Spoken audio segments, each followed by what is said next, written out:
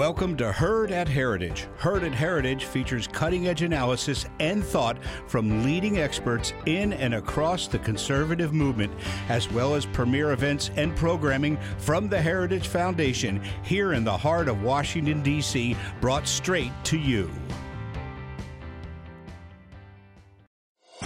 Thank you for listening to this Heritage Foundation event. Every day, the Heritage Foundation holds important events with respected and influential leaders and policy experts on today's most important issues. Our events are part of our mission to formulate and promote conservative public policies based on the principles of free enterprise, limited government, individual freedom, traditional American values, and strong national defense. We hope you enjoy the program. Good morning. Welcome to the Heritage Foundation and our Douglas and Sarah Allison Auditorium. We, of course, welcome those who join us on our heritage.org website on all of these occasions. For our in-house guests, we would ask that courtesy check that our mobile devices have been silenced as we prepare to begin. And, of course, those watching online are welcome to send questions or comments at any time, simply emailing speaker@heritage.org. And we will, of course, post this program along with the other programs in this series as part of the Heritage homepage for everyone's future reference. Leading our discussion and opening our session today is Becky Norton Dunlop, who serves Heritage as the Ronald Reagan Distinguished Fellow. She's a conservative movement leader, has advocated for Heritage's American conservative ethic, and she also advances energy and natural resources policy in general. She has been an active board member for numerous public policy organizations and associations. She previously served Heritage as Vice President for External Relations and most recently led our Restore America project. She served in 1998. Before joining in 1998, she had served in the cabinet of Governor George Allen as his Secretary for Natural Resources, and she has also served in the Reagan administration in the Office of Presidential Personnel and Cabinet Affairs at the White House, working for Attorney General Edwin Meese at the Department of Justice, and then later serving with Don Hodel at the Department of Interior. Please join me in welcoming Becky Norton Dunlop. Becky?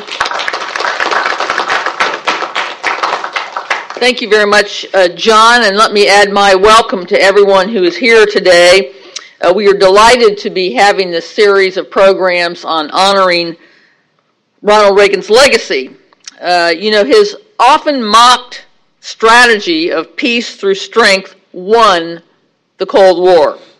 And critical to that success were his nuclear deterrent policies by both modernizing our strategic nuclear deterrence while also initiating what would become a nearly 90% reduction in American and Soviet, now Russian, deployed strategic nuclear warheads. He changed the strategic nuclear landscape. Today we're going to be joined by speakers who worked in the Reagan administration on these policies to kind of lay the groundwork for what President Reagan's vision, his ideas, and his actions did to lay the groundwork for the change in the way we looked at the world and the world looked at us, and the foundation on which we should be building for today. As I was preparing for this program, I pulled out my copy of An American Life by Ronald Reagan, and I just wanted to pull a few threads from the fabric of his great biography here. He says, "If I had to choose the single most important reason on the United States side for the historic breakthroughs that were to occur during the next 5 years in the quest for peace and a better relationship with the Soviet Union, I would say it was the Strategic Defense Initiative along with the overall modernization of our military force." He goes on to then say, "We knew we would never get anywhere with them at the arms control table if we went there in a position of military inferiority. If we were going to get them to sue for peace, we had to do it from a position of strength." That's why peace through strength became one of the mottos of our administration. And then he goes on in his book to reference the great speech that he gave to the British Parliament and another one he gave at Eureka College. And I would just urge all of those who are here today, who are watching this video or watching this on television or the internet, to go and poll these two speeches, the one he gave to the British Parliament and the one he gave at Eureka College, to get a very clear understanding in his own words of what his thinking was during that time. And also, I might add, if you don't have a copy of An American Life, you might add that to your library as well.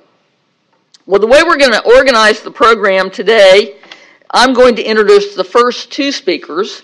They're going to come up and give you about 20 minutes of remarks from their perspective on this thinking of President Reagan, his ideas, his vision, and his accomplishments. And then I'll introduce my co-host, Peter Husey, who will then come up and introduce the three panelists who will then give briefer remarks, but nevertheless important remarks, and then we'll open it up for questions and discussion. The first two speakers today are Sven Kramer. Sven has been with us here at the Heritage Foundation before. He was born in England and educated at Harvard and the University of California, Berkeley. He served with distinction as a civil servant in 8 administrations with 6 presidents. He was with President Reagan as NSC Director of Arms Control. He has written a brilliant book. When I say written, he has compiled so many of the important documents of history. It's a small tome. And again, if you're a student of history, it's something that you might want to have in your library. Or if you wonder how President Reagan was successful, a lot of these documents that he refers to or has in his material are original documents, and they're very useful for historians to study. That was Inside the Cold War, from Marx to Reagan.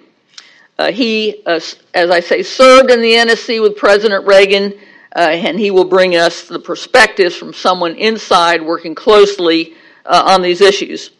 Our second presenter then will be Mark Schneider. Mark was a member of the State Department policy staff in the Reagan administration from 1981 to 83. He then served as special counsel to Richard Pearl, who was a senior official in the Defense Department of 83 and 84, and was the director of strategic arms control policy from 84 to 89. So I'll ask Sven to come first to the podium, followed by Mark, and then I'll return to introduce Peter. Sven?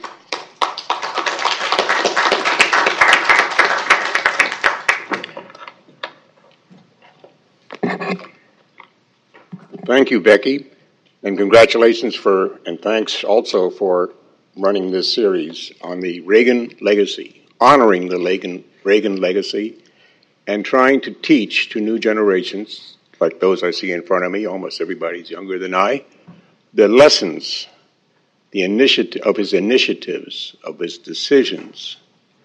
Also a bit about the difficulties he had within the administration and in the Congress, and of course with the media and the academy, where he was still, by and large, not necessarily in the bureaucracy, but he was called a bozo, an incompetent, a warmonger, a conservative, a Republican, which were not so popular with the established leaders in the institutions that I mentioned.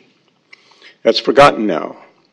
It's also called, for some reason, the 80s are called the me decade. I think it was the we decade. I think the next one was more like the me decade. And he came to this job as president very well prepared, unusually well prepared. First of all, he started out as a lifeguard. A lifeguard has to make decisions quickly. There might matters of life and death.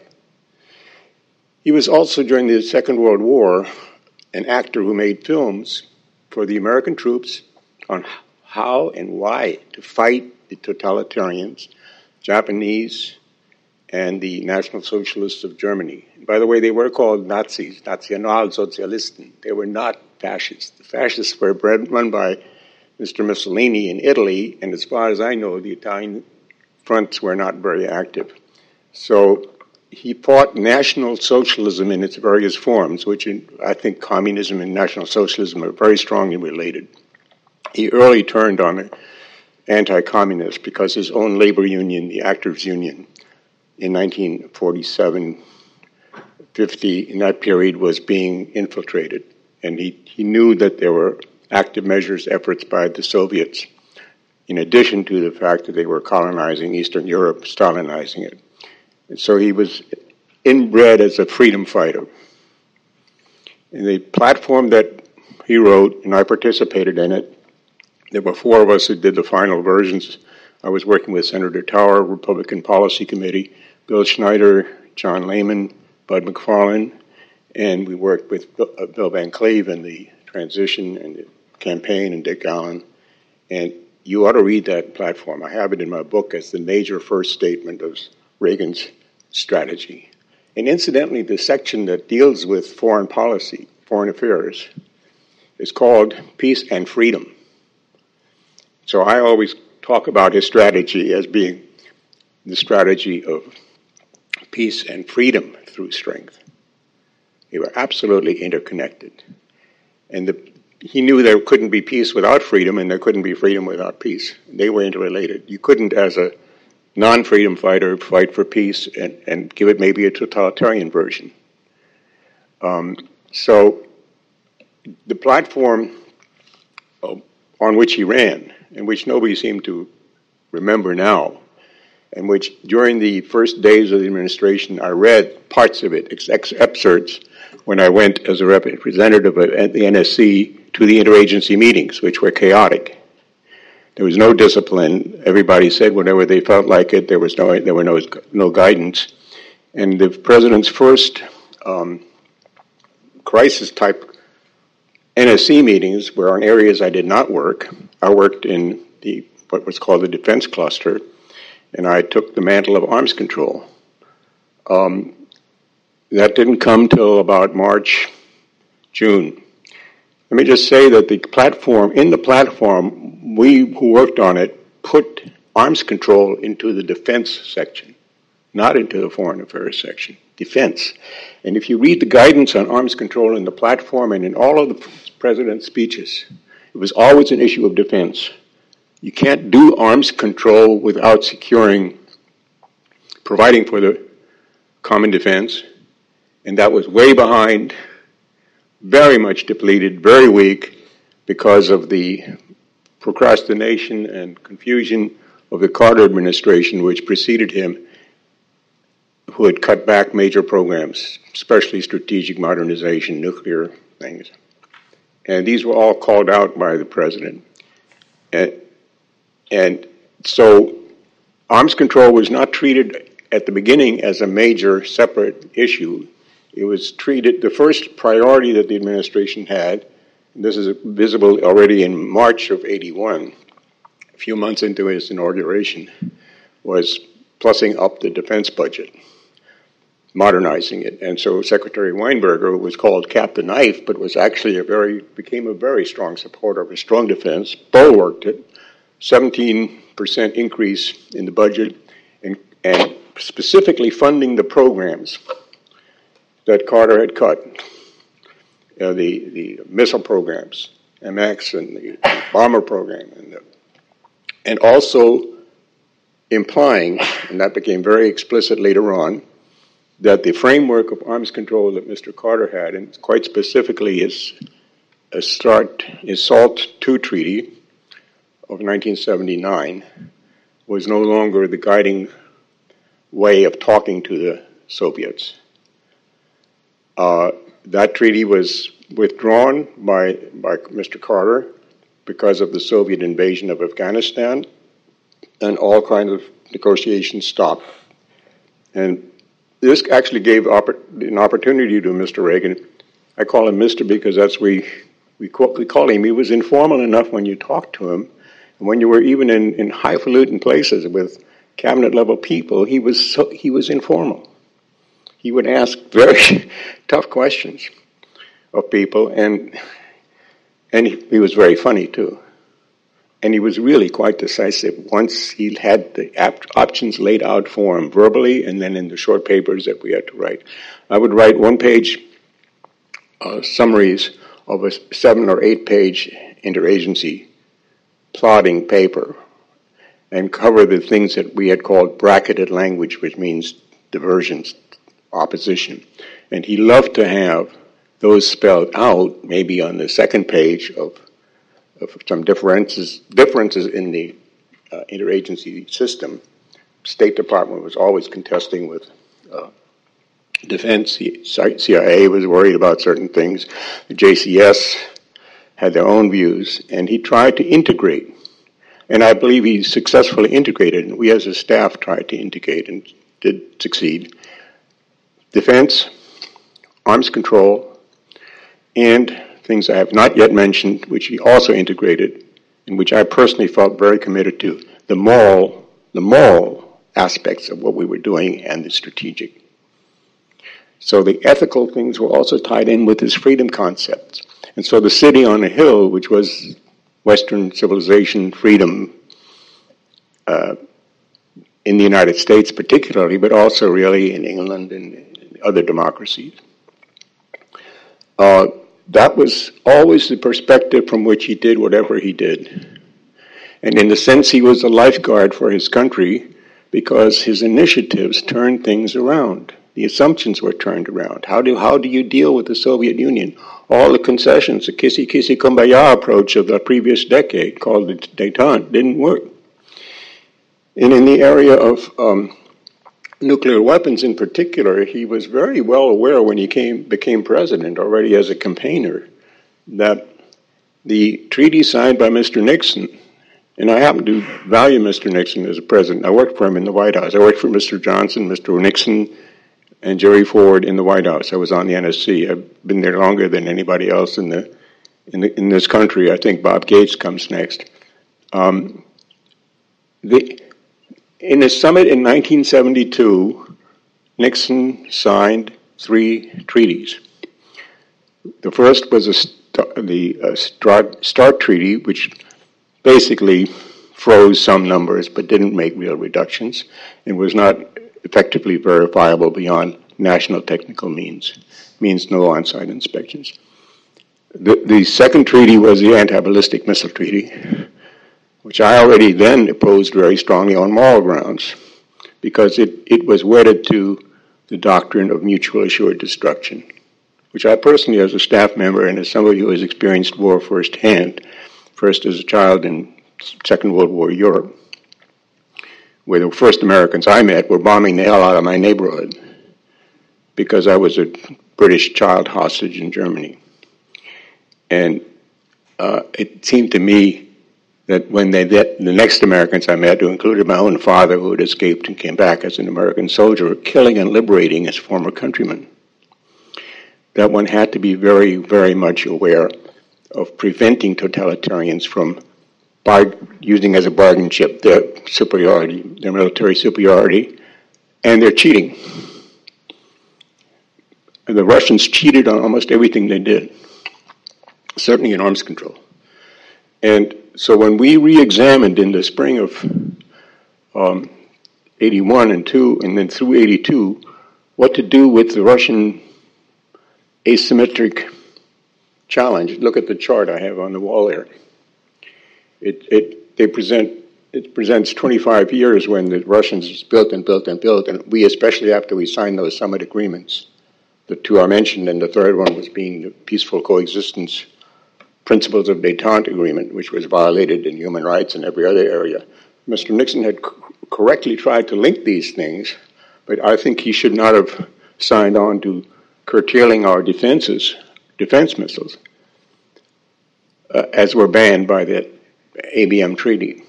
We should, in fact, have been very robust on it. And so the Strategic Defense Initiative, which Becky mentioned before, was a part and parcel of arms control. To me, it was the greatest arms control initiative that's ever been offered, because it prevents offensive missiles from being used against you, and it's a deterrent. And by the way, it's very expensive and requires some technical know-how that other guys who might be getting proliferation can't quite match. So these were linked together from the start in Reagan's mind and in our mind.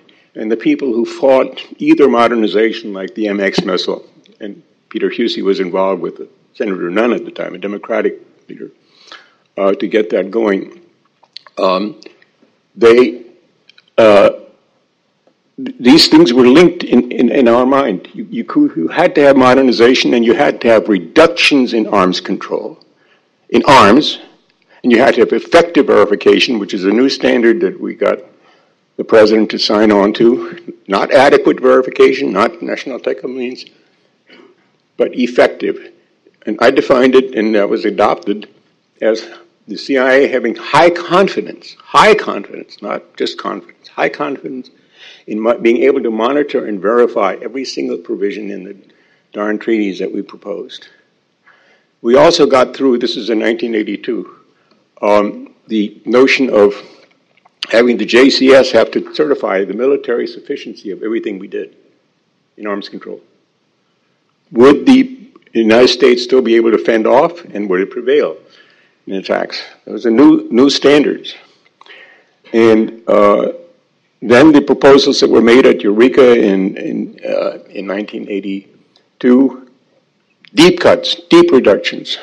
They had been preceded, however, by the INF Treaty, which was in 81 in the fall, where we did not favor, in the NSCs anyway, the Pentagon and NSC did not favor the freeze option, nuclear freeze option, which was promoted by certain other places in the government, even in high places, and proposed instead a zero option, where we got the systems that we didn't want, mainly the Soviet SS-20, out of the way, by going down to zero ourselves and eliminating a whole class of systems.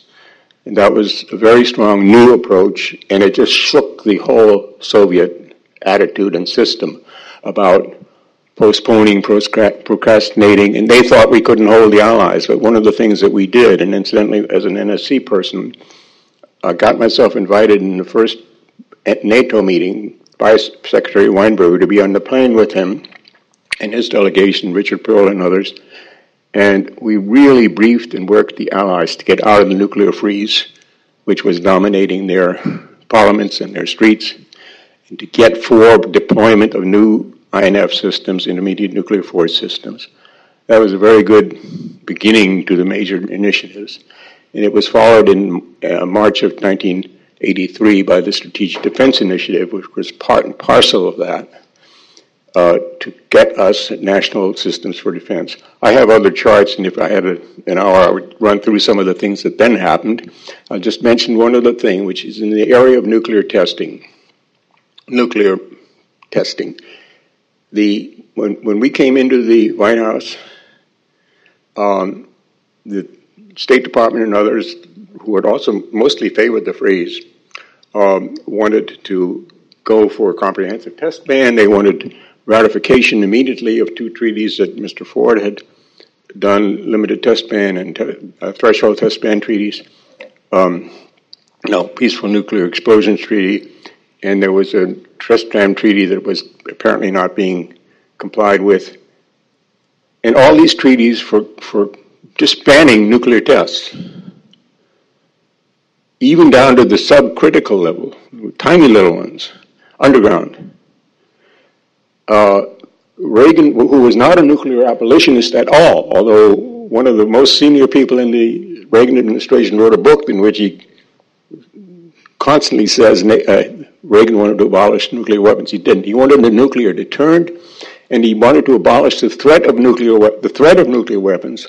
And he said, as a long-term objective, we, of course, in a less dangerous world, and especially he would link it usually with a free world, with a reform or radical change in the Soviet posture, we could consider that.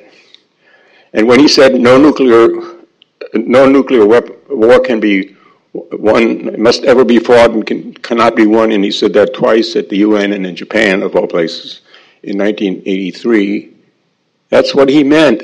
We must use our weapons for deterrence. We must use them as an incentive for arms control, for arms reductions, and we must have those effectively verified and supported by the Congress. He didn't do what Nixon did with his SALT Treaty, who didn't dare submit it to the Congress because they would have not passed it. And Carter withdrew his from the Congress. Reagan, when he had arms reductions and arms control and SDI programs, brought them to the Congress, and we were up there briefing all the time and negotiating with the Congress, his political opposition, his academic and clerical opposition, and it worked. It worked sufficiently to put pressure not on the first three Soviet prime ministers that were encountered by Reagan, but on Mr. Gorbachev, who was a party intellectual, didn't quite understand what hit him when Reagan came, and certainly didn't understand how quickly we were building up our forces after a very dormant period. I believe Gorbachev lost his cool when he tried to undertake necessary reforms, perestroika, which was redoing everything really, within the party, with the party dominant. It's like what the Chinese are trying to do, just keep the party in control, reform it, corruption and other things. But once you open up a society with something called glasnost, you're going to lose the totalitarian ability to shoot the opposition and imprison it immediately. And when the Chinese in 1989, towards the end of Reagan's period, shot in 62 cities the people rising against that totalitarian system, what Gorbachev did when the wall was threatened and when Eastern Europe uprisings became real, he lost the nerve to shoot. And the reason I think he did was that he realized already a little bit before that his economic system of socialism, and they called it the socialist camp, they didn't call it the communist camp, wasn't working. It couldn't keep up. A free world, a free economy, a free political parliamentary system, free labor unions, that's necessary to make progress, to make radical change possible. And Mr. Gorbachev was intelligent enough, but not cruel enough to react to the fact that he was going to be losing his whole faith, his doctrinal foundations, as were his partners there who were running the Soviet Union for 40 or 50 years. And that Lenin's truths were not truth and so on. He caved. And he caved enough so that there was a coup attempt against him, and that failed, and then it was all over. I believe then in the 90s, frankly, and for the next decade, for sure, the United States wasted its Cold War victory, and so did the Allies. And what I see today in Russia makes me worry all the time, because you could take that chart that I have on the wall, and Mark Schneider can update it for you. We are in a tough situation, and the Chinese not stop producing new lines of weapons and strategic global reach, imperial reach. And the Russians certainly have tried to dominate or infiltrate their neighbors, and of course they're all over the world.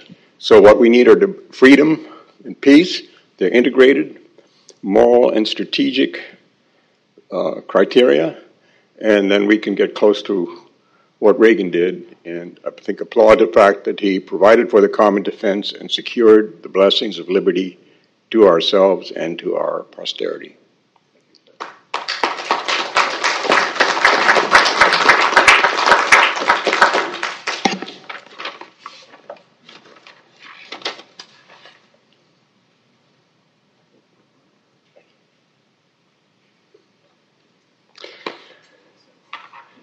Good morning. I had the privilege in the 1980s to work for someone who was certainly the greatest American president of the 20th century and one of the greatest in American history, as just every one of the speakers on this panel have, and they all, I would add, made a major contribution to the development of some very sensible and very important policies that ultimately contributed to the demise of the Soviet Union, prevented a nuclear war, and advanced American interests across the board. As Sven noted, there are efforts today to portray Ronald Reagan as a nuclear zero president. I mean, that's nonsense.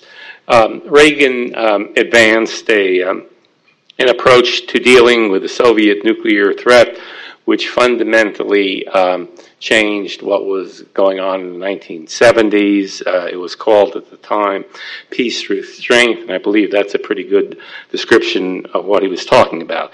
His policies involved the modernization of all legs of our nuclear triad in a manner that enhanced national security and strategic stability. They went beyond that. He deployed nuclear SLCMs widely, that's ship-launched cruise missiles, widely in the Navy, both on surface and ships and submarines. He deployed the medium-range nuclear missiles to Europe that resulted in the INF Treaty, and he deployed new nuclear artillery. So to call him a nuclear zero guy is just complete nonsense. And as Sven noted, he pursued a policy on arms control in which arms control was seen in terms of defense policy rather than as an end of itself or an ideological quest for some utopia. Reagan's Strategic Defense Initiative revived the rather moribund U.S. missile defense program of the Carter era and began the development of the technologies that now protect us against North Korea and defend our forward-based forces and our allies against the growing theater, nuclear and other forms of WMD attack. We still have a very long way to go, but I would ask you to consider where we would be today if our missile defense capabilities were based on the legacy Carter program, which was little more than a single underfunded program to develop a short-range interceptor to defend Minuteman ICBMs. That was a fundamental change in direction under Reagan. The world that Reagan inherited in 1981 was bipolar and very dangerous. Many of the threats that we see today were already developing, but they were not yet seen as serious threats. Soviet Union was an ideologically hostile communist dictatorship, which was in the process of spending itself into oblivion in war preparations, made worse by the debilitating effects of socialism on their economy. During the Bush administration, then Russian Defense Minister Colonel General Sergei Ivanov stated that in the 1980s, the Soviet military budget reached 40% of the Soviet GNP, which is incredible when you put this in perspective of U.S. expenditures. I mean, U.S. military expenditures peaked at 43% of GNP during 1 year in World War II. In the 1950s, it was 10%. From that point, it declined to 5% in the Carter administration, which of course produced what was called at the time the Hollow Army, or ships that couldn't sail and planes that couldn't fly. Fortunately, we're almost back to that now in some respects. We used technology in the 1980s to compensate for the large disparity in the level of effort that was going on, particularly in the nuclear arena. President Reagan presented the Soviet Union with a significant military challenge that convinced them that they could not win, although they never gave up trying to create that sort of capability. Reagan did not end history, but he did create the circumstances in which communism ended in Russia and as a major force in the world. Faced with a massive nuclear buildup by the Soviet Union, President Reagan engaged in the most comprehensive U.S. modernization since the 1980s. Although it wasn't, I believe, even remotely comparable to the scale of what the Soviets were doing, it did create a very effective deterrent to nuclear war. The administration continued the late Carter administration policies on deterrent systems that included the MX or Peacekeeper ICBM, the AGM-86B nuclear outcome, and the Ohio-class ballistic missile submarines, and the Trident II, which the Reagan administration decided to make the largest and most powerful missile that could fit into the submarine. The Reagan administration added the stealthy advanced cruise missile, the B-2 stealth bomber, the SRAM-2 defense suppression weapon for bombers and tactical aircraft, and for a time, the so-called Midget Man ICBM was part of the nuclear modernization program, or the strategic nuclear modernization program. Fortunately, much of it was terminated or dramatically reduced by subsequent administrations, which made a series of bad decisions on nuclear deterrence and national security policies, which in some respects contribute to the current crisis we have with Putin's Russia. President Reagan's planned strategic nuclear force was reduced by subsequent administrations by 85% in terms of warhead numbers. The MX, later called the Peacekeeper, and the advanced cruise missile were terminated without any replacement, as was the nuclear capability of the B-1 bomber. SRAM-2 program was terminated, and the SRAM was retired without replacement. The only parts of the Reagan nuclear modernization, and they are very important parts, obviously, to survive subsequent administrations was the Ohio-class submarine Trident II combination without the large number of counterforce warheads that were planned under the Reagan administration, and 20 B-2 bombers without their SRAM missiles. I believe President Reagan would have adjusted downward our nuclear deterrence requirements at the end of the Cold War, but not remotely to the extent that actually happened. He would never have allowed a 20-year moratorium on U.S. nuclear deterrent modernization, or allowed the Russians to get a tenfold advantage in non-strategic nuclear weapons. We know that because he didn't do that. He did just the opposite. Indeed, the weapons that were pulled out of Europe as part of the presidential nuclear initiatives were mainly built and put there by the Reagan administration. The 2018 Nuclear Posture Review confirms reports that go back to 2004 that, quote, Russia is in violation of its political commitments that directly affect the security of others, including the 1991 presidential nuclear initiatives. These eliminated our battlefield and much of our non-strategic naval strike capability. The PNIs are a major reason that Russia has a 10-to-1 advantage today in the number of tactical nuclear weapons. We know that Reagan would have taken action in the face of such a violation because he actually did, with regard to somewhat similar issues that arose during the 1970s and 1980s involving the SALT I and II agreements on strategic offensive forces. Reagan took nuclear deterrence very seriously. He saw both nuclear weapons and missile defense as part of his deterrence strategy and indeed as a major hedge in arms control. The Reagan nuclear modernization programs were not done to finance the military-industrial complex, but rather to deal with a nuclear threat through deterrence, and that threat was very real, and actually worse than we thought it was in the time period. Today you can find the Warsaw Pact, or at least major parts of their war plan on the internet.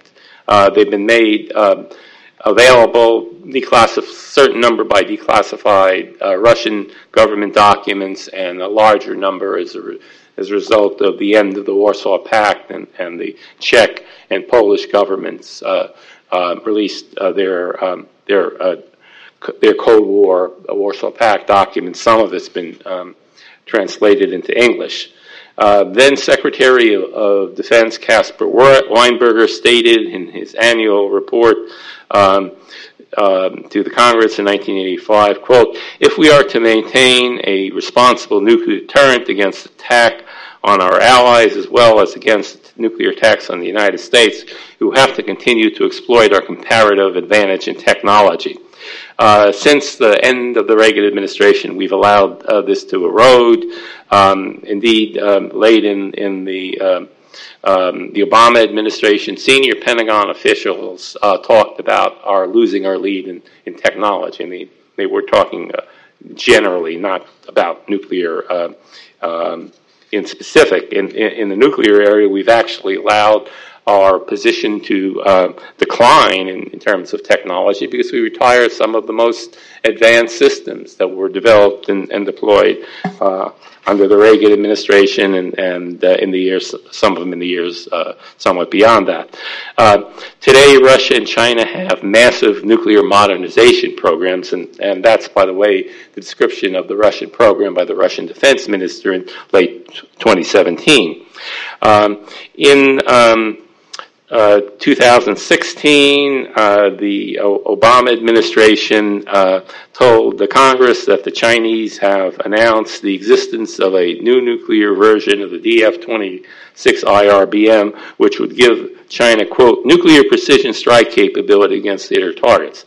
We have none at this point in time at any level of our nuclear deterrent. We do not have a single deployed precision nuclear weapon. And who would have believed that was going to happen in the 1980s? And it happened because we reversed Reagan nuclear deterrence policies.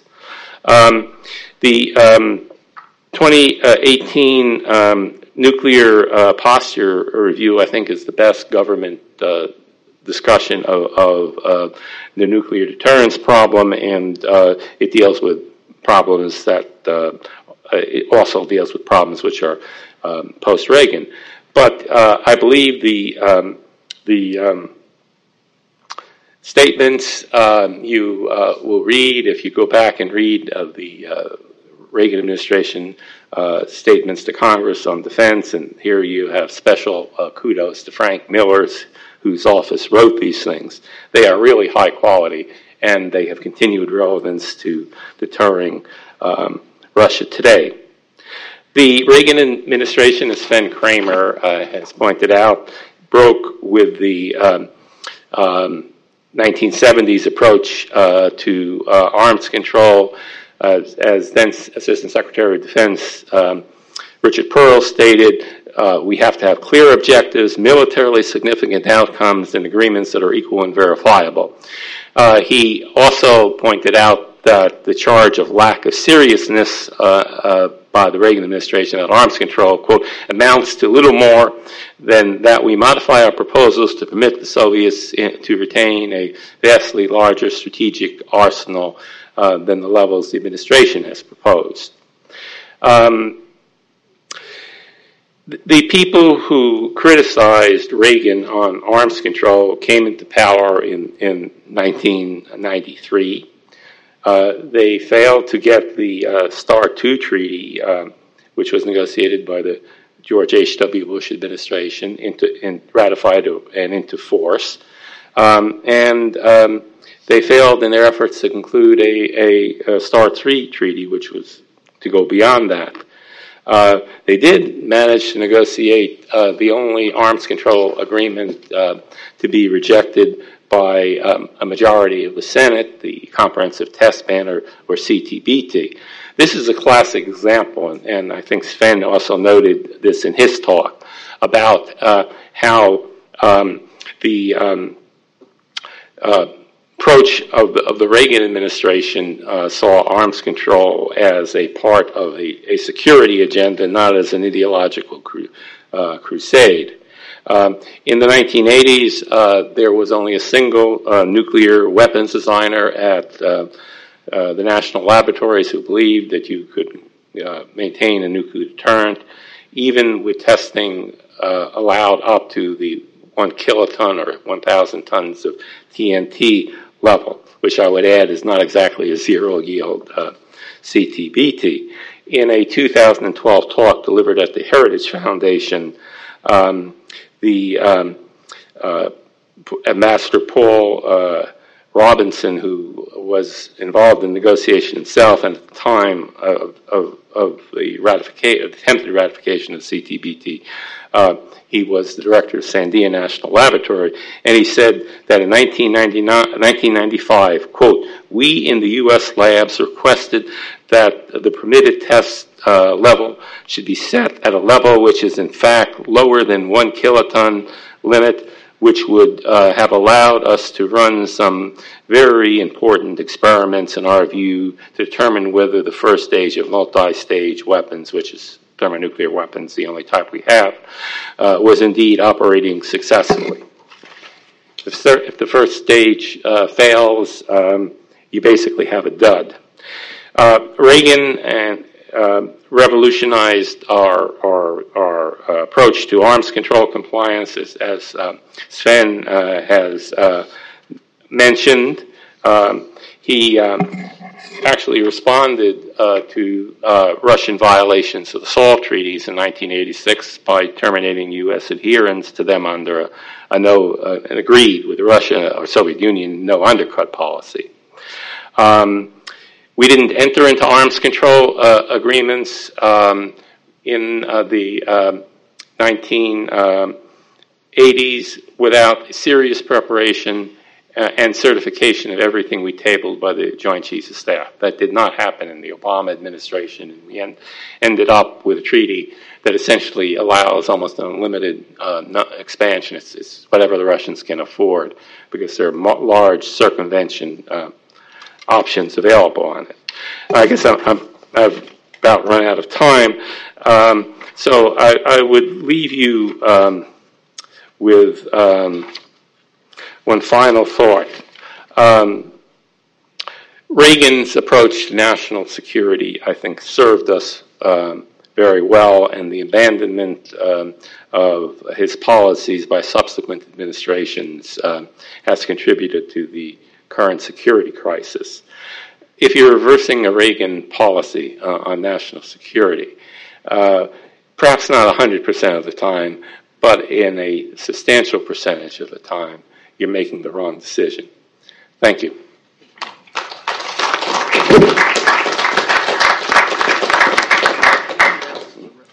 Thank you. Thank you very, very much. Both of these presentations are very excellent. Just thank you so much for being here, both of you. The Heritage Foundation is very fortunate when we host programs like this to have co-sponsors or co-hosts. And I want to acknowledge today that the Reagan Alumni Association is one of our co-hosts, and the American Foreign Policy Council is a co-host. And the third co-hosting group is the Mitchell Institute for Aerospace Studies of the AFA. And I'm going to invite the representative of that group, Peter Husey, to come and introduce the panel.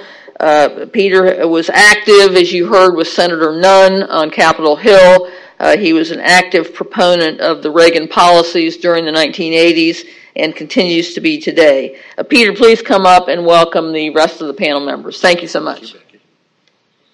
Thank you all for coming here. I want to say particularly thank you to Becky. When we went and sat next to each other at a conference, I think back in October of last year, I said to her, we really have to regain Reagan's legacy and an understanding of it. And she said, I had the same idea yesterday.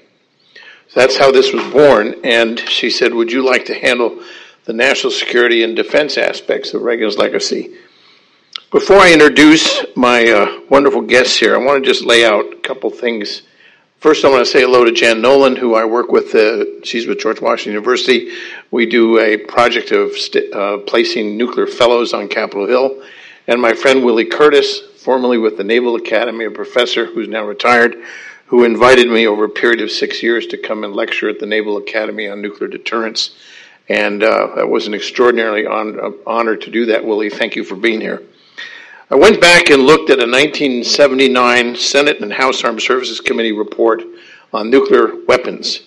This is before the Soviets invaded Afghanistan. Every single nuclear weapon program was cut from the president's budget request. That's Carter's request. Everything from the B-52 to the B-1, the B-2, RDT&E. For MX missile, RDT&E, there was no procurement money, as well as I said, including the D-5 and the Ohio-class submarine. Every single program was cut. And then I went and looked at 1981, Ronald Reagan's first press conference. The first question was from the AP reporter and said, do you believe in keeping the SALT II treaty, which, as you know, had been withdrawn by President Carter from the Senate after the Soviets invaded Afghanistan, and we were under no legal obligation to abide by it because we'd never ratified it. The Senate had never agreed to it. And the president said, basically, how can you call that arms control? Because, as we all know, it allowed a buildup to about 13,000 nuclear warheads under the SALT II treaty. And I was sitting in the back of the room against the wall where they put young people who were guests, and I was doing some public diplomacy for them. You could hear the gasp among the press corps about the fact that he said, basically, I don't want to abide by SALT II. The second question was from the head of the UPI, and the question was, do you believe in détente and peaceful coexistence? And the president said no. And again, the audible gasp from the audience was extraordinary because the president went on to lay out what it was the Soviets were up to during peaceful coexistence and détente. And he said, I have a better idea, and that is we win, they lose, which also didn't make any of the folks there now. In 1981, we then inherited a narrative that we should do SALT II, which allowed a build up to 13,000 warheads, and we should also accept peaceful détente and peaceful coexistence. That's 1981. What about 2017? What did we inherit? We inherited the idea that the only way to go on nuclear weapons was towards zero, by the same people that said we should maintain SALT II. The same organizations, many of the same people, but then it was go to 13,000 warheads, that's okay for the Soviets, and now we're going to go to zero. Notice the extraordinary difference. The other thing was that we shouldn't modernize. That was the commonality. That arms control, even under SALT, don't modernize, cut peacekeeper, we don't need the MX missile. The D-5 missile was a hard target kill capable weapon, don't need that. And what's fascinating is that in 1979, at the height of the Cold War, the Senate and House were cutting every single weapon system, even though at the time, the SALT process allowed you to go to 13,000 warheads on the Soviet side. And so I think in that context, looking at where you are today, the revolution that Reagan created, which was instead of looking at the nuclear freeze as a means to get rid of everything, he looked at reductions as a servant of modernization, so we modernize while reducing as opposed to not doing anything and freezing. Completely turned arms control as traditionally thought on its head. And that's why I've asked some of my dear friends who are the top people in this business to come here and speak. First would be Frank Miller, who, as you know, headed the Strategic Forces Policy Office in the Office of Secretary of Defense between 1981 and 1989, and Deputy Assistant Secretary of Defense for Nuclear Forces and Arms Control Policy between 1989 and 1993, and now he's a principal at the Scowcroft Group. We're also going to hear from Ty McCoy, who I knew during the Reagan administration because he was both acting secretary and acting undersecretary of the Air Force, and I was a consultant to the Secretary of the Air Force and the Special Assistant for Peacekeeper, General Gordon Furnell. We'll also hear from Susan Cook, who was the staff analyst for Strategic Defense and Space Arms Control in the Office of the Assistant Secretary of Defense for International Security Policy between 1985 and 1988, as well as Special Assistant to the Deputy Assistant Secretary of Defense for Nuclear Forces and Arms Control Policy between 1982 and 1985. These three extraordinary people will now talk to you about not only what their reaction to what Sven and Mark have said, but their perspective on not only the Reagan administration nuclear policy, but how what are the implications for today as we face some really very, very serious and very, very challenging problems. So would you first welcome my dear friend, Frank Miller.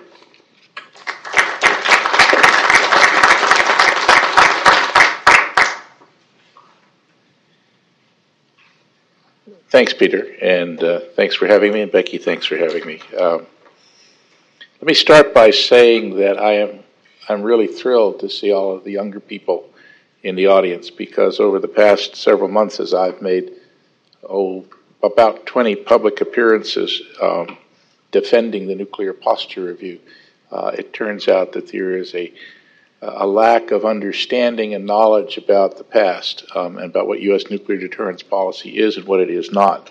And I'm really glad that you're here so that you can take part in this session and learn from it. I spent 1981 as an action officer in the Office of Theater Nuclear Policy, where I was working on the Reagan administration's review of the enhanced radiation weapons, or so-called neutron bombs, and the Sea-Launched Cruise Missile. And then in October of 1981, Richard Perle asked me to head up the Strategic Forces Policy Office. It's important to set the context for the Reagan period. Before Mr. Reagan was elected, there was a belief in some quarters, including in the intelligence community, that the Soviet leadership anticipated achieving strategic superiority by the mid-1980s, that the United States had lost the will to compete in the strategic nuclear area. It was a time that was marked by a debate about the so-called window of vulnerability, which in its most basic terms meant that Soviet ICBMs could destroy U.S. ICBM silos, and we lacked the capability to do the same. And there was a concern that might encourage the Soviet leaders to contemplate first strikes. So it was an enormous change to that situation. When President Reagan took office, he said some of the things that were mentioned earlier. And in October of '81, he issued two documents which were absolutely critical in turning things around. The first, and I'm going to do this in reverse order, so the second was National Security Decision Document 13, which was U.S. nuclear targeting policy. Now, that document is the presidential document that basically tells the Department of Defense how to handle its nuclear targeting plans. That document retained the focus of the Presidential Directive 59 from the last year of Carter's presidency, 1980, after the scales had dropped from President Carter's eyes on the Russian invasion of Afghanistan. And what this change did was to move away from something that had prevailed during the 1970s, which was that U.S. deterrence policy was essentially based on mirror imaging. We thought about what was valuable to us, and then we projected those set of values onto the Soviet leadership, which was completely wrong. And the PD-59 work, which was carried forward by President Reagan, said focus on what the Soviet leadership thinks and values, and look where they spend their money, and that will tell you what is important to them. It was such a good document. It was so properly, broadly written at a presidential level that it guided U.S. nuclear weapons policy until 1996. That's an extraordinary run, 15 years for targeting policy. One of the things that it did was to kickstart a program of continuity of government, that is to say, to come up with a mechanism whereby even in the event of a Soviet attack, the constitutional government of the United States would survive. And why is that important, you ask? That's important so that Soviet leadership was sent a signal that they could not decapitate the United States of America, and that we would still be able to respond effectively to any Russian nuclear use, thereby to deter that use.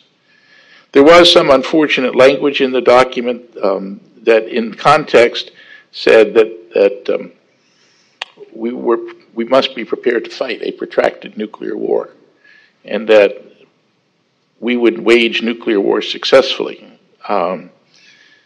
That was a bit overblown in its rhetoric, and it came back to bite the president, and he acted swiftly to turn that around.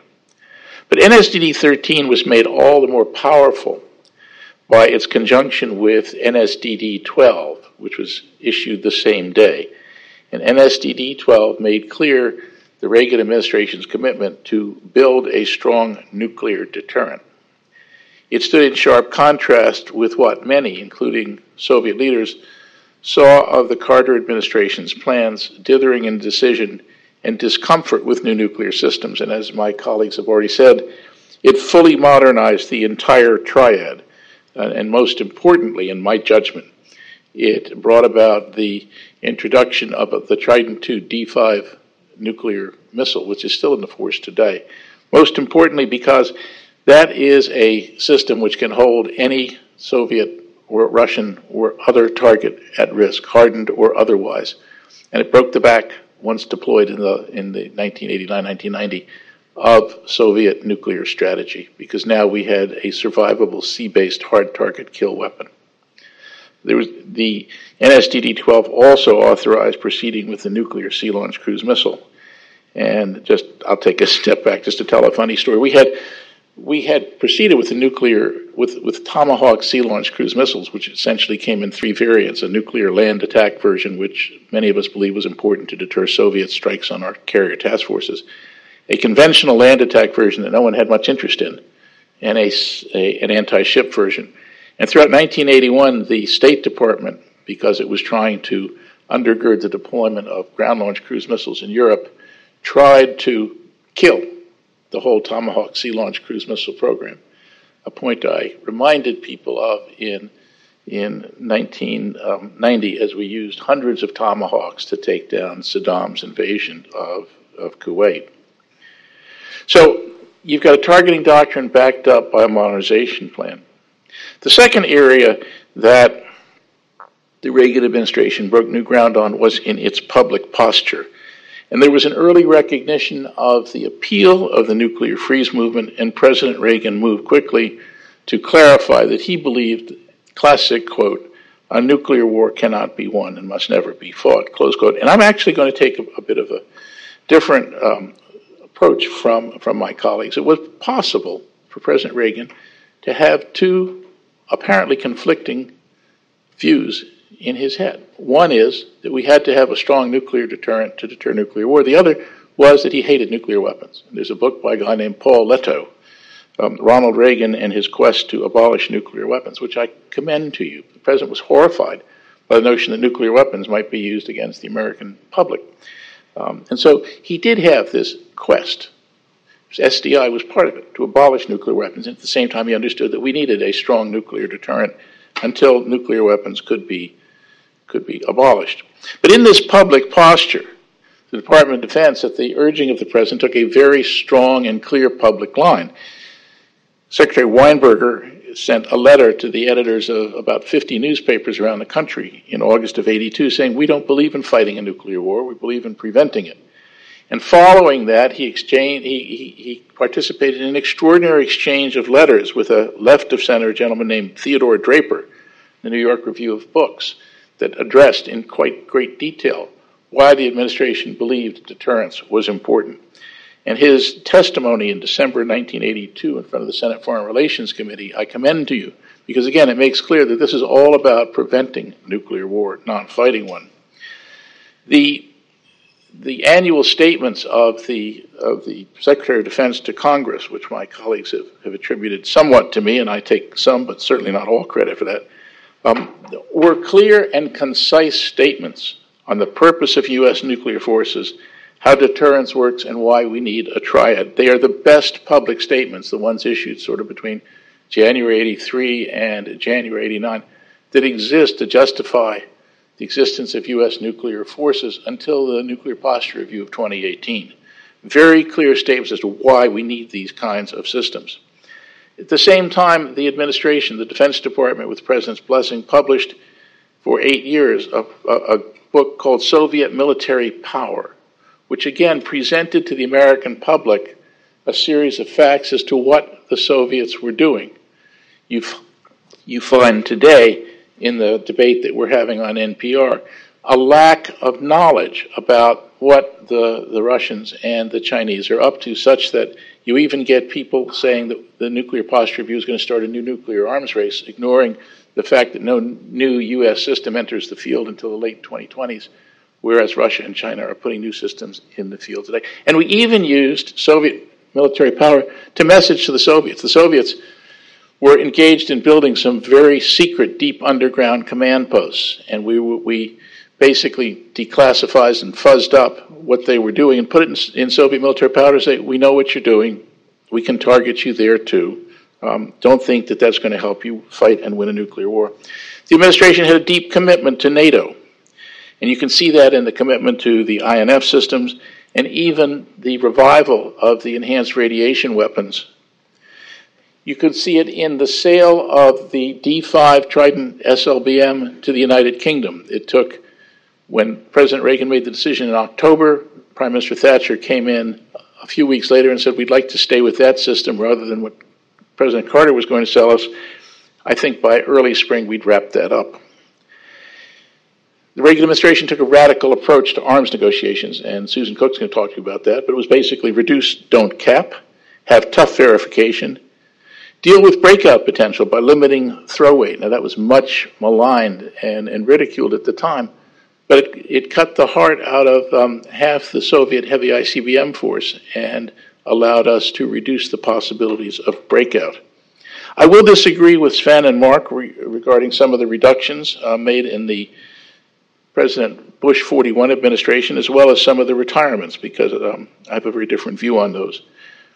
But we can talk about that later if you want. Sorry, Mark did. There was a willingness in the administration at the same time to review the nuclear arsenal and eliminate obsolete and unnecessary weapons. And if you look at that, you can see the Montebello Nuclear Planning Group in 1983 and the elimination of the Genie air-to-air launch missile from our inventory, which had a kill probability of at least one, which was the U.S. fighter that shot the missile. And also the administration demonstrated a willingness to go all in support of its strategic systems. And so when we had the big fights in Congress on the MX, the president was involved, the leadership of the Defense Department was involved. We were all in on all of that. Within the department, Secretary Weinberger undertook a rigorous oversight for the strategic modernization programs in a manner that has been commended to Secretary Mattis today to ensure that those programs and initiatives remained on track.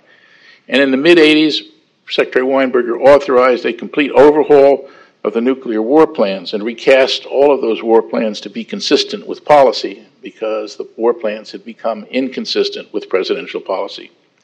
There were two big surprises, and I'm going to stop speaking now so I can give my colleagues some time. Happy to talk about them in the Q's and A's. Two big surprises that I was involved in. The first, of course, was the Strategic Defense Initiative, for which K.T. McFarland and I wrote the speech, which was supposed to be a speech about MX. Well, it turned out a little different. And then the Reykjavik summit with Gorbachev, where there was a proposal to eliminate either all nuclear weapons or all ballistic missiles. But again, those are things we can save for Q&A. So thanks very much.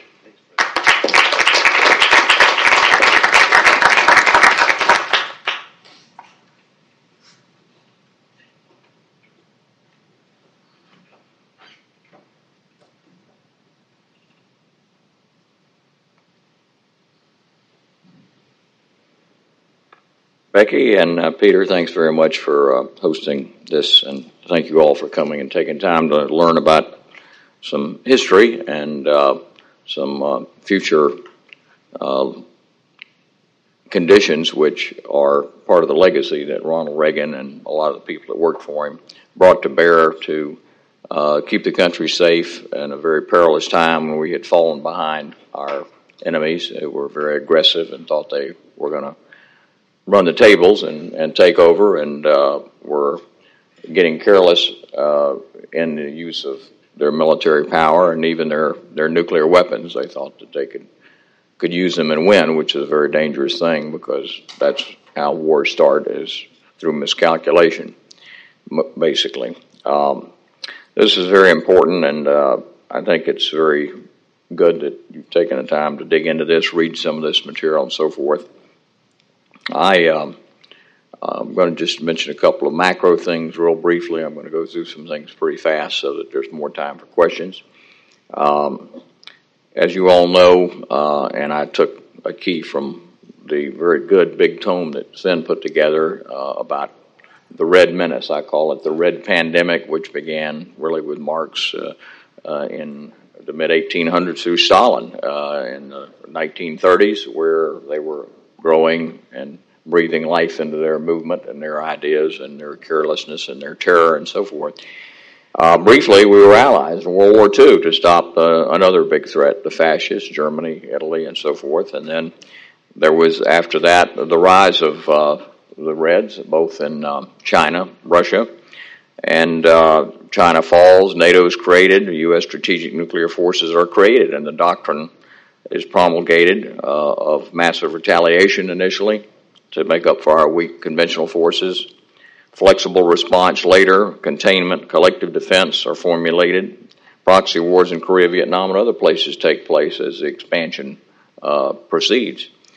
Then there's a red spread, I call it, and red schism, when the red menace continues to grow but splits, and the Chinese and Russians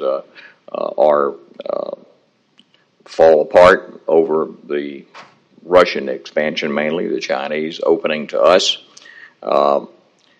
Terms such as detente, discussions, armed controls treaty, Soviet moves in various countries, Afghanistan, Angola, Mozambique, Nicaragua, and so forth. So communism continued to spread, but at the same time it was broken up a little bit by the moves of Richard Nixon in going to China in 1969 and Kissinger. Then there was red rollback. That's when I got a little bit more involved and got involved with all these fine people who've done so much over the years to keep the American people educated and able to understand and keep the press honest regarding what's really going on with strategic nuclear forces in the various countries, including our own.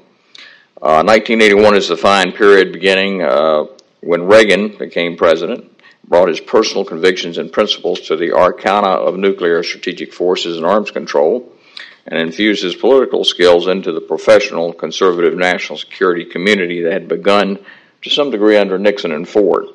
An important aside, however, it must be noted that under Nixon and Ford, there were strong efforts in the mid-'70s by Schlesinger and Rumsfeld. This is a 1978 report, which I was the editor and co-author of, the SecDef report, which began to take a look at how weak we were. The earlier reports that we wrote, I was in the SecDef's office from 72 to 77, that Schlesinger put together when he changed the Strategic Integrated Operations Plan, a rewrite of the nuclear strike plan of the United States. I was part of that. It was, I think, NISM 246. There were three options at the time: counter force, counter city, or everything. And that included the Warsaw Pact, Russia, and so forth. Pretty much like dropping a meat axe on the problem if we were attacked. And so we rewrote it to 24 options. And Schlesinger said, no, that's too many. I can't go take 24 options. And Nixon, he's not going to take 24 options. He didn't get it. And so we had to reduce it to 12, and that's when selective and flexible nuclear response, and people started thinking about, well, maybe nuclear war can be fought a little bit. You know, you can either strike just the Soviet forces in the Warsaw Pact, just in the Western USSR, you can strike the Allied forces, you can strike some cities, you can strike just naval forces. That's the way the thing was rewritten in the mid-'70s, as well as leadership targets, which we worked on very much with demographers, as well as not only leadership targets, but something that we figured out that really got the Russian attention was demographic groups, because the Soviet Union is run by, I can't quite remember, I think, Great Russians, and then a little bit bigger group is White Russians, and then a bigger group is Russians, and then there's everybody else. And the guys that run everything are in a pretty culturally tribal sort of group, and they want to keep running things. And so we let them know that we knew where they all were, and there were only about 10 or 12 million in the super inside demographic group that we felt were really running everything, calling the shots, getting the best jobs. And we pretty much let them. We had that group completely targeted, and so we're going to take them out and let everybody else just overrun them if it came down to a nuclear war. That got their attention, very interestingly enough. It wasn't just the leadership; it was the whole leadership, the whole crowd. There was an option that was put together for that. During that period, some great things happened when Carter came into power after the 70s, when things began to be recognized about nuclear forces. These gentlemen here and ladies were part of things such as the Committee on Present Danger, the Madison Group, Team B, which began to expose the weakness of the Carter administration policies, the debate and defeat of SALT II, really. I was part of that, working for Garn and Laxalt, along with Mark Schneider and Sven and others, to bring to bear the knowledge that we were in a dangerous, perilous situation. And then these ladies and gentlemen became very educated and smart on these issues, so they could go in and staff the Reagan NSC, the Department of Defense, and so forth and so on. And in that period of time, we wrote a little book to kind of get things ready. Some guys and gals will remember this, a program for military independence we wrote in 1979 as part of the Madison Group. That was pretty much the beginning of the Reagan defense policy, which then was translated into a chapter here for a Mandate for Leadership 1980 at the Heritage Foundation for Dr. Follner and Becky and everybody over here, that became, again, a guide for the campaign, a guide to help Mr. Weinberger, who, when he was notified he'd be Secretary of Defense, he called me up and said, I want the chapter, and I understand you're the guy that's got it. And I said, I don't have it. It's at the Heritage Foundation. Dr. Follner's got it, and I can't give it to you. It's under embargo. He said, well, I'm going to be the Secretary of Defense. And I said, I'm sorry, you used to be at HHS. You shouldn't be the Secretary of Defense. I didn't say that, but he said, I need it and I want it. I said, well, I can't get it for you. He said, I imagine you have some galleys at home, don't you? And I said, well, I do. He said, I think you better get them. You call Laxalt, you talk to Meese, send them out here. I want them. This was before anybody was known he was going to be sec'd out. And then he couldn't read it. He called and said, I can't understand the damn thing. And I thought, this is not the guy to be the SecDef. And he said, no, it's the abbreviations. Where's the glossary? MX, BX, PX, DX. And I said, well, the glossary is at the end of the book. He said, we need a glossary at the end of the chapter, because that's what I'm reading. So I had to do a glossary real fast and send that out. And then, later I got to see him over in the Pentagon, and I went over to work. But I'm going to have to move along, because I know I'm taking too much time with anecdotes. Red retrenchment started in 88 and 91. They fell. There was a period when we were really the dominant force, of course, with Reagan, and we got lucky for a while before everybody sprung back into action against us. The Reagan legacy. Reagan had a lot of personal experiences, they mentioned, from his work and leadership of the Screen Actors Guild. He knew what the communists could do, what they would do, what kind of active measures they would undertake. But he had strong political convictions from that, and knew that he could defeat them, because he had defeated them to some degree in Hollywood. So with political patience, persistence, and courage, he hung in there. He had focus, charm, and political skills as well, so he didn't get rattled. He was hard-line, but he didn't look intemperate, and that was very important in keeping the conversation somewhat civil on something very serious, strategic nuclear policy. He got a unified national security strategy put in place by a lot of smart people, including some here at the Pentagon and the NSC. He then made sure that was executed very tightly, and he kept things moving along so that things got done. He and his staff got where they knew the enemy, they knew themselves, they would stress strengths and weaknesses objectively, and they would insist on execution and keep messaging optimism even while we were in somewhat of a perilous situation. So the legacy is that, you have to keep building, you have to keep modernizing, you have to have exercises, you have to look like you're willing to execute on a nuclear strike plan, you have to keep updating the strike plan to relate to the threats and the objectives on the other side, the new weapons, the demographic changes there, and you have to create and find other political levers that are either economic, personal, embargoes, sanctions, using your intelligence to keep pressure on foreign leaders, because the foreign leaders are the ones that have their hands on the button. So to the degree that you can find ways to put pressure on them outside of the nuclear forces arena, then you can also dissuade them a little bit more from thinking about using nuclear weapons. So Reagan just had a very fortunate blend of personal charm, background, experience, courage, and a willingness and intellectual capability to learn about this, to get in here and get into town, to adapt to some of the great knowledge and courage and perspectives that many of the people here in this room and at the Heritage Foundation that have been here for many years writing about this, and put those into practice down at the White House and bring the American people along with him. So it was a great privilege to be part of that, and very interesting, very exciting, a lot of interesting stories, of course, that go with that period of time. And so I'll stop there and let Susan talk, and she'll tell you how they got things going.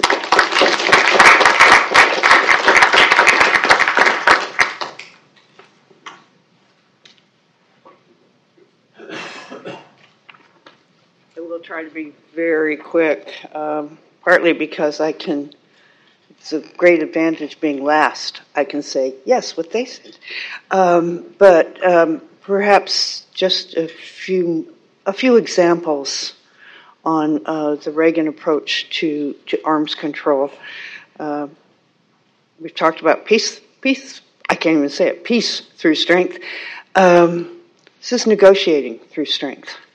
The path-breaking Reagan achievements in arms control would not have been possible without our modernization programs.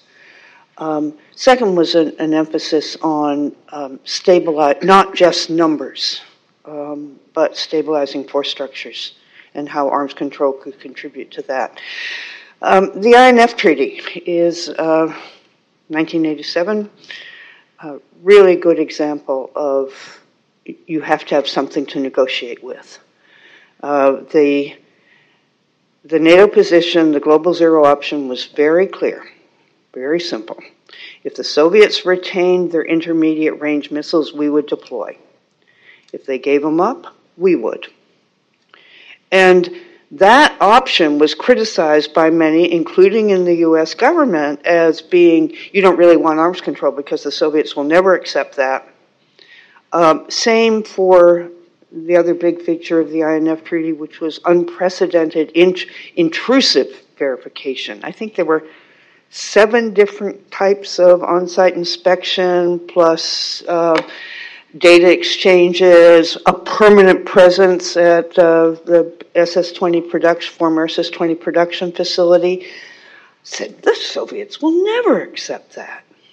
Well, we gave them a reason to accept that. They did not want Pershing II and ground-launched cruise missiles in Europe. And when we started deploying in November of 1983, the Soviets walked from the negotiations thinking we'd say, oh dear, we don't mean it, we're sorry. And please come back. No, we kept deploying. So a little over a year later, they said, okay, we'll start negotiating again. And you got the INF Treaty. Of course, now the Russians are violating it, but that's maybe a story we can talk about a bit. Stabilizing features, really clear in the START I treaty and then the START II treaty, signed under George H.W. Bush, but the groundwork was set in the negotiations under Reagan. You've got heavy bomber counting rules to give an advantage to slow-flying stabilizing systems. You had a reduction by 1/2 in heavy ICBMs, a ban on future heavy ICBMs, a limit of 10 warheads on future ICBMs and SLBMs. And so reductions in the most dangerous destabilizing systems. You go farther with START II, where the sides agreed to abolish all MIRVed ICBMs. I can't imagine that the Russians would have accepted that if we didn't have a MIRVed ICBM, which we had with Peacekeeper. Thereafter, arms control after START II, those features, those major features that were part of the Reagan legacy get very much weakened. The Moscow Treaty of 2002 is just about numbers. And then New START has verification, but it's weaker than the START Treaty. There's no limit on the warheads per missile, so the Soviets can do their super heavy Sarmat under the terms of the New START Treaty. No limits on modernization replacement, new kinds, and I think perhaps the Russian Canyon torpedo might be a new kind, are just to be discussed in the Implementation Commission. And for the first time, deployed missile warheads are counted as those actually carried. START I, it was very important to count the capability of the missile. Not in New START, which raises serious breakout considerations. A little bit more on compliance, and again, the importance to the Reagan administration that arms control not just be verifiable, but that it be enforced. The one example is the Krasnoyarsk radar, gigantic. What's it? 2 football fields, huge radar that was illegally located under the ABM treaty, and we discovered it in 1983. The Reagan administration, including at the very highest level, at summits, as well as ministerials, kept saying it had to be dismantled. And again, there was a lot of pressure within the government and in Congress. Oh, it's really not that big a deal. Let it go, I mean, we have more important things. And the administration kept saying, no, it must be dismantled. The Soviets fought that and fought that and fought that, and finally, in the fall of 1989, in September, they came to President Bush to say, okay, we'll dismantle it. And the next month, Edward Shevardnadze, the then foreign minister, made a speech before the Supreme Soviet calling it a blatant violation of the ABM treaty. Resolve matters. The Obama administration position on INF violations stands in some degree of contrast. Finally, I'd like to echo and perhaps build a little bit on what my colleagues have said about the importance of outreach, both diplomatic and public, to the Reagan administration. I spent a lot of time on the road speaking to groups, whether it was about, both governmental abroad and public here, whether it was about strategic modernization, about the SDI. Several allied officials over the years have mentioned to me that no administration before or since was as punctilious as the Reagan administration in keeping allies informed. They may not have liked some of the policies. And I can think of some conversations where I was told how they didn't like some of the policies, but they could never say they were uninformed. And that was appreciated. And it was most, again, the INF Treaty is a really good example. We also had a major public diplomacy campaign to counteract the nuclear freeze movement here, the Soviet relentless propaganda campaign in Europe against INF deployments. And I believe it was November 22nd, 1983, it paid off. The German parliament voted to approve the deployment of Pershing II missiles on then West German territory, and deployments began the next day. And again, the Soviets balked, thinking that that would turn the tide of public and governmental opinion. It didn't. And a new era in arms control was born. Thank you.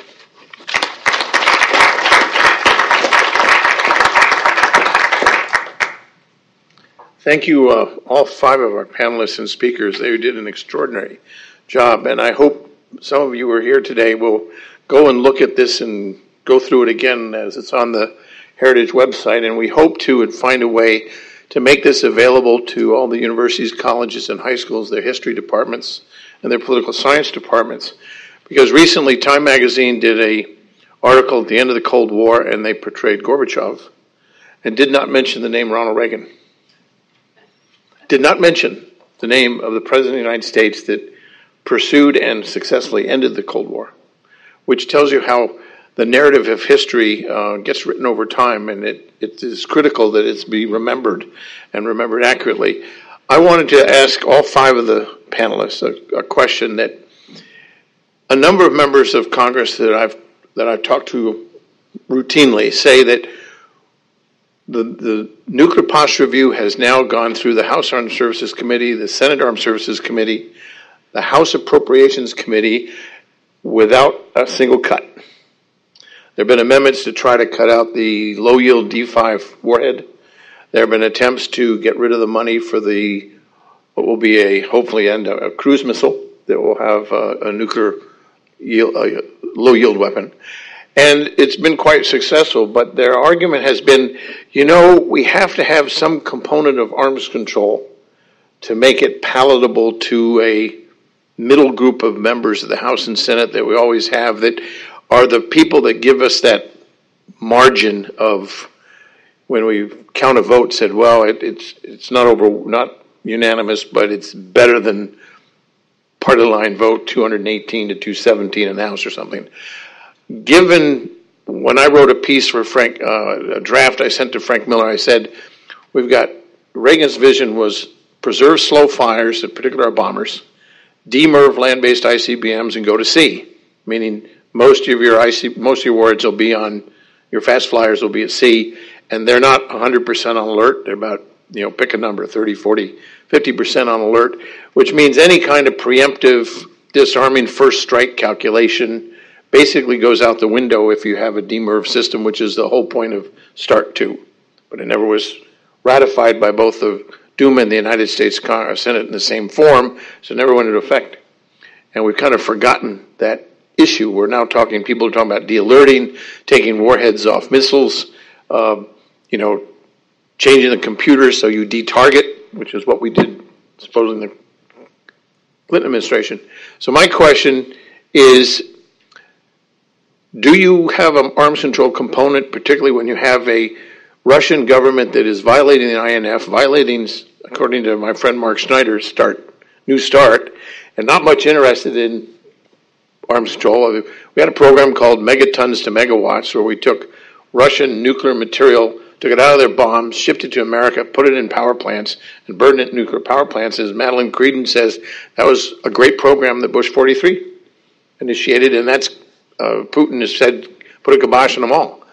So the question in my mind is, do we need an arms control component, or do we substitute something else as a complement to what we do in the modernization era as a way of moving forward and cementing, which is a consensus to go forward on the nuclear posture review, but it's certainly not overwhelming, and as I said, a switch of 25 votes either way could change that. So with that preliminary, Sven, we'll start with you, and then Mark, and on down the panel.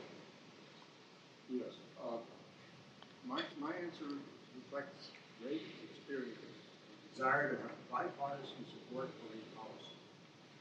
And in the 70s already, he was reaching out to the Committee on the Presentation, which was completely bipartisan, nonpartisan, Gene Rostow and others, and we in the platform and others in other formats drew very heavily on that nonpartisan, bipartisan behavior. And there were Democrats who were Jackson Democrats, so-called. Richard Perot was one of them. The people I just mentioned were among them. The AFL-CIO was among them, that were very pro-defense and very anti-Soviet on the human rights issues. And they supported Reagan, and Reagan drew on them, and we briefed them, and they briefed us. And that carried forward, and so people understood from charts like this one that I put up there, and I have 4 more. I could show you why we would talk about a first strike threat, why we would talk about the asymmetries and brief and take questions and go to the schools and go to the Congress over and over again and do this is the first of the Soviet military power reports. We did one of these a year. The first one was only on the Soviet forces, Red forces. We insisted from the NSC that they add the blue so you could see the asymmetry. This chart on the screen is based on that. I would take each edition of these, one a year, to the Geneva talks with the Soviets once they started. And they started in an intense way in 1985 only when Gorbachev came in. Chernenko had approved it. And I would bring 5 of these to the negotiation deputy, the Soviet, always a general, and always we knew the intelligence guy. And I would make public ceremony of handing him 5 for his information. And the first time I did it, he would say, "Mr. Kramer, don't do that." I said, "Why not?" He said, "There are secrets in there." See, I said loudly, "From secrets," and people would surround us. From whom? From the civilians in the delegation. The Soviets did not tell their civilians, even in an arms control negotiation, what this basic data was. And I said, this is in the New York Times, the Washington Post. This is studied in our universities. You need to open up how we're going to agree on what reductions to make from what database unless we have the basic information, and you have it. He never said it's wrong. He never said it's a lie. And they could not refute that. And the same thing happened in the Congress. And if we did anything like this today, we should draw bipartisan, nonpartisan support of what? Of facts, of asymmetries, of Soviet violations. We issued the first violations report from the White House in 1984 in January. We had it supported by the General Arms Control Advisory Committee, the GAC. That was nonpartisan. We had commissions for other things. We had verification, testimony on a nonpartisan basis. That's how you get it through. That's my answer. Thank you. Mark? Your question, do we need arms control? Thank you.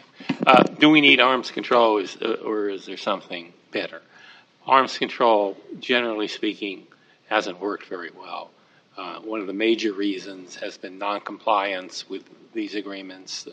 Russia, but certainly not limited to Russia. It's in many respects endemic in the multilateral agreements. Ronald Reagan said in 1982, and I suspect Fred probably wrote the speech, simply collecting agreements will not bring peace. Agreements genuinely reinforce peace only when they are kept.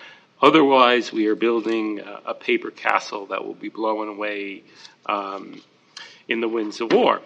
Now, as I mentioned in my talk, Reagan terminated the SALT I and SALT II treaties, agreement and treaty, because of multiple Russian violations of them. And it actually had an enormous positive effect on arms control. Within months of this action, we achieved the great Reykjavik breakthrough on both INF and the STAR Treaty. Now, as Susan pointed out, the fact that we were deploying the medium-range missiles in Europe had a big role to play in this. The other thing, of course, was the Russians are totally paranoid that everything that they see in Aviation Week they assume is true. They even if it's just discussion of a concept that never got anywhere. And we had a program to put an earth penetrator warhead, which was much more effective against hard, deeply buried targets on the Pershing.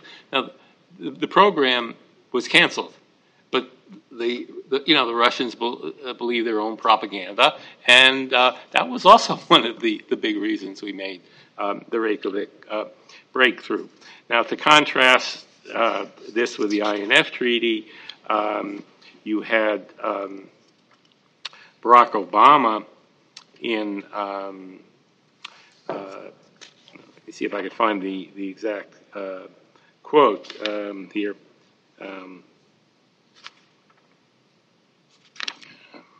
Okay, rules must be binding, violations must be punished, words must mean something. Well, he, during his administration, there was a major violation, at least one, probably more than one, of the INF Treaty provisions. Michael Gordon, in writing in the New York Times in I guess it was January 2014, stated that the United States informed its NATO allies this month that Russia had tested a new ground-launched cruise missile, raising concerns about Moscow's compliance with a landmark arms control accord. And he also said that by the end of 2011, the intelligence community believed that it was was clearly a major compliance concern. The original Obama response to this in the State Department's 2012 report was a sentence, actually two sentences, which read the following. The parties to the treaty last met in the Special Verification Commission in October 2003. There have been no issues raised in the intervening period.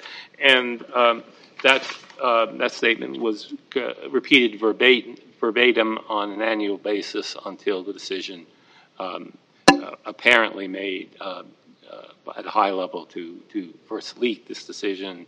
Leaks the existence of the Russian program, and then actually can confirm it in a formal compliance report in 2014. They talked about responding to it, but they did absolutely nothing. They left office with the missile in the process of actual deployment, and Michael Gordon did another story in early 2017 that the Russians had begun the deployment on this. Unlike somewhat like it actually, the Trump administration confirmed that immediately. So it's a completely different attitude you will see between the Reagan and the Trump administration on compliance issues, and that's encouraging.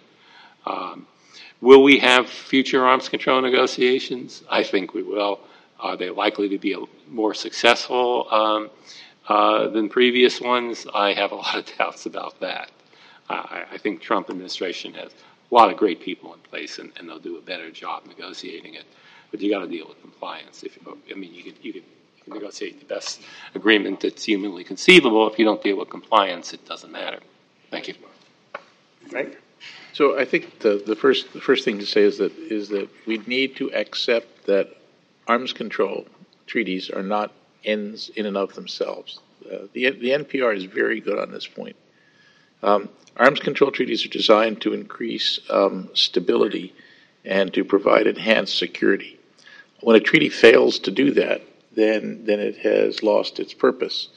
And when treaties are violated, then the treaty parties that continue to comply actually suffer in their national security, whereas the violator gains advantages. Russia today is a serial violator of arms control treaties. Today, right now, Russia stands in violation of the following: the Helsinki Final Act, the Budapest Memorandum, where they guaranteed the territorial integrity of Ukraine, the Istanbul Accord, where they promised to get their military forces out of Moldova and Georgia, the nuclear initiatives signed by Bush 41 with Gorbachev and then with Yeltsin, the Open Skies Treaty, the Vienna document. As we learned a couple of weeks ago, we got full proof, the Chemical Weapons Convention, and the INF Treaty. You can't continue to do arms control negotiations with a country that continually violates its commitments. Now, were Russia to somehow come back into compliance with its treaties, and were we somehow able to get strict verification on the lines of the original START Treaty or the INF Treaty, arms control may be something we can talk about again. But right now, to consider plunging headlong into a new agreement, given 8 existing treaties which are being violated, suggests that you don't care about the violations. And that would be a huge mistake and exactly the wrong signal to send to Tsar Vladimir. I think that what Frank said is very much the case. It needs to be communicated and elevated more to the public and through the media, which is very difficult because they don't want to carry this type of negative message. Potentially a call for some senators in order to placate other senators that a new committee, potentially a committee that has some congressional mandate on arms control, intelligence, and compliance, or some name like that, could be thrown out as a way to try to bring arms control to the front particularly along the lines of delving into these violations, making a list of them, explaining them, putting the pressure on the members who want to talk about arms control and want to have an arms control component, making it clear that, okay, if you want to have an arms control component and you want to talk about arms control, we'll talk about it. And the first thing that needs to be talked about is all the violations and the continuing arrogance and dangerous behavior of the Russians, and to some degree potentially rope in the Chinese and some of the things they're doing, although we have not really had arms control treaties with them.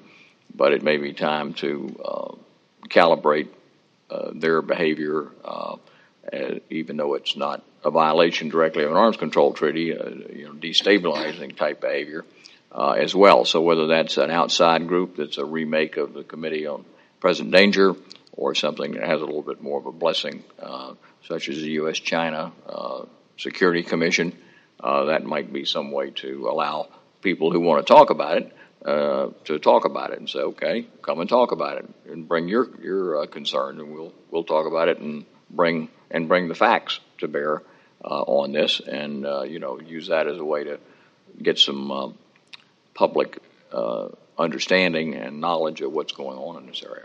Susan. I too would echo what Frank said, adding one or 2 points quickly. One is that you have to have something to negotiate with, which we really saw in 2013. People may have forgotten that President Obama made a proposal for follow-on arms control negotiations, both strategic and shorter-range systems. The Russians just dismissed the proposal, the idea of any negotiations, out of hand. There wasn't anything left that they wanted from us, as near as I can tell, not to put too fine a point on it. And I don't know that will change that much with the Strategic Modernization Program, because it's hard for me to identify something in the program that we might be willing to trade. For example, for me, the biggest thing on my arms control agenda would be Russian demerving, or at least some kind of reduction in some kind of constraints going back to Start 1 on what they can do in that area. Well, we don't have any MERVed ICBMs. And I don't think the ground-based strategic deterrent is designed to be MERVed. So, what incentive do they have? I don't know the answer. One arms control issue that faces the administration in the very near future is the question about whether to extend a New START. It otherwise expires on February 2021, and so the beginning of an administration, second term or not, is always chaotic, and so that issue would have to be faced. And the big question is New START, for all its faults, better than nothing, particularly on the verification end of things? Particularly the on-site inspections aren't what START treaty were, but is something better than nothing? I don't have an answer to that, but I think we have to address the question. Thank you.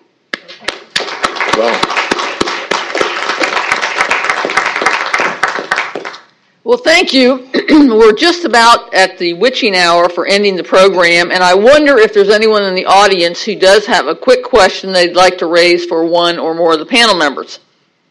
Right here in the front row, will you stand up and wait for our mic, introduce yourself? Many of us know you, but we'll allow you to introduce yourself to the watching audience. Thank you very much. Henry Now from George Washington University.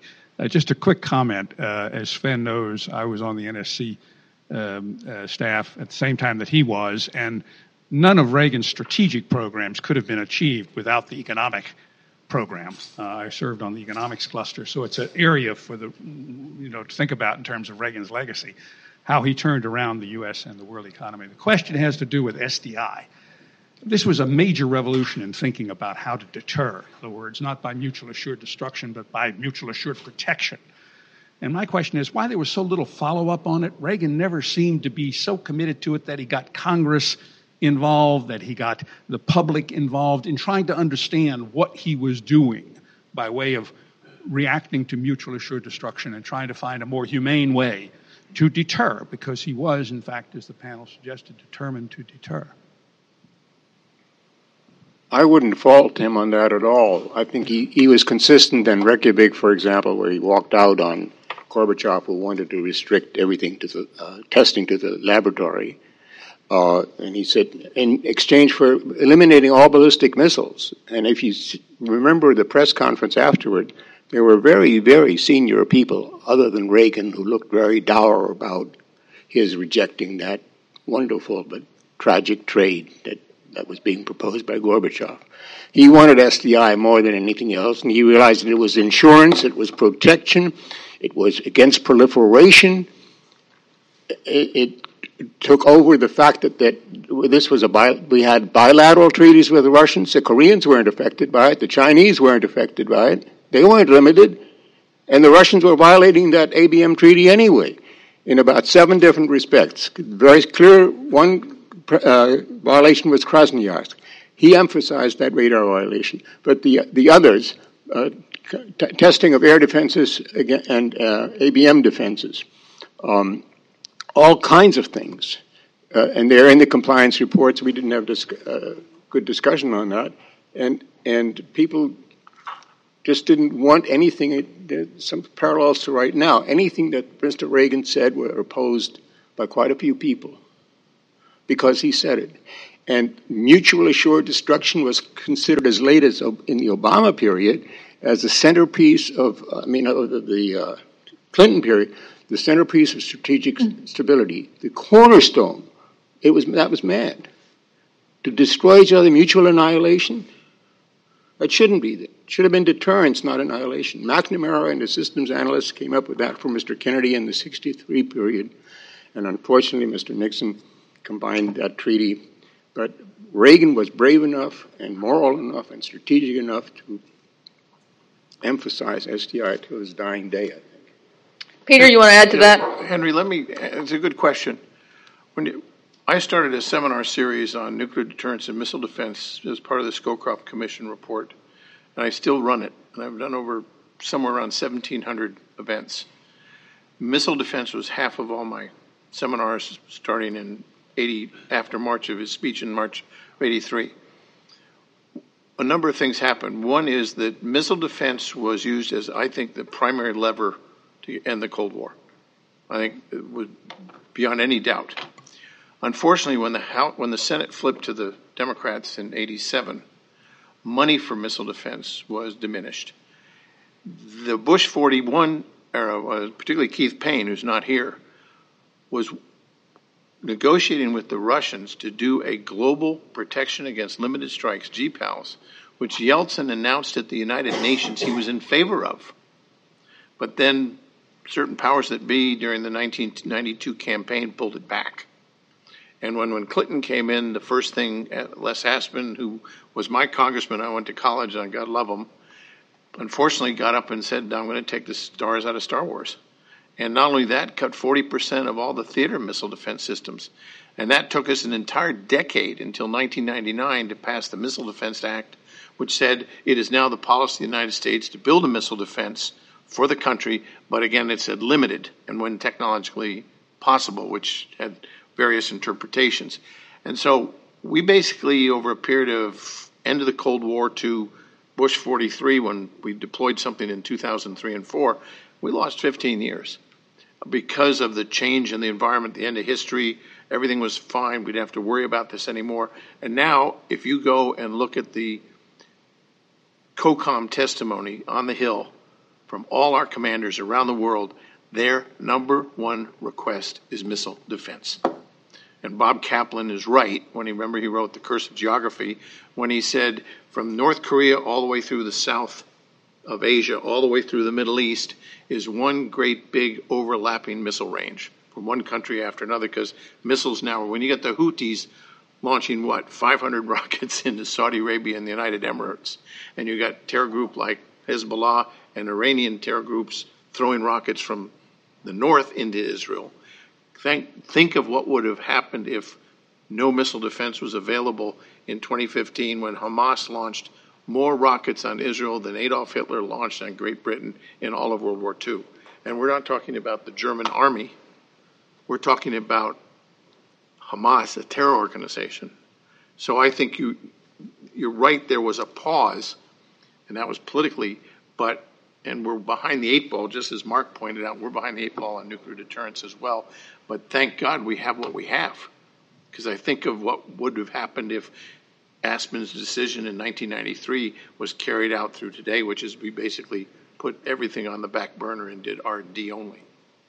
Okay, we're going to have one final question here, and then we'll wrap up. Ambassador, don't feel like you need to stand up. Not a question, a quick description. The best communicator we've had of any president has been Ronald Reagan. I was a deputy director of USIA, and he gave us extreme instructions. We had libraries. We had, even in Moscow, we had a USIA office. Sign you up again? Say again? Can we sign you up again? 'Cause we need you. Okay. Then he asked me, after 2 years, he was a communicator, to go over to the State Department as ambassador and special advisor to Schultz. And then Schultz asked me to talk to all of the assistant secretaries and come up with some recommendations, and which I did. And my main one was we needed undersecretary for public diplomacy. And you mentioned the public diplomacy. It's extremely important, and I don't think our government is doing enough now without USIA to explain our positions. Okay, and that was Ambassador Gil Robinson, who served, as he mentioned, President Reagan. Well, listen, we are going to have to wrap up today. We're out of time, but thank you all very much for being here. I think this has been a very, very important panel. It's just one element of the Reagan legacy that I think we need to reignite interest in and knowledge about, so that not only the American people have a recollection of the foundations that the Reagan administration laid, but the current leadership team in Washington, D.C. understands the shoulders on which they can stand to do the right thing. So thank you all for being here today. Let's thank our panel once again. Appreciate your time and attention. That's the best collection of information.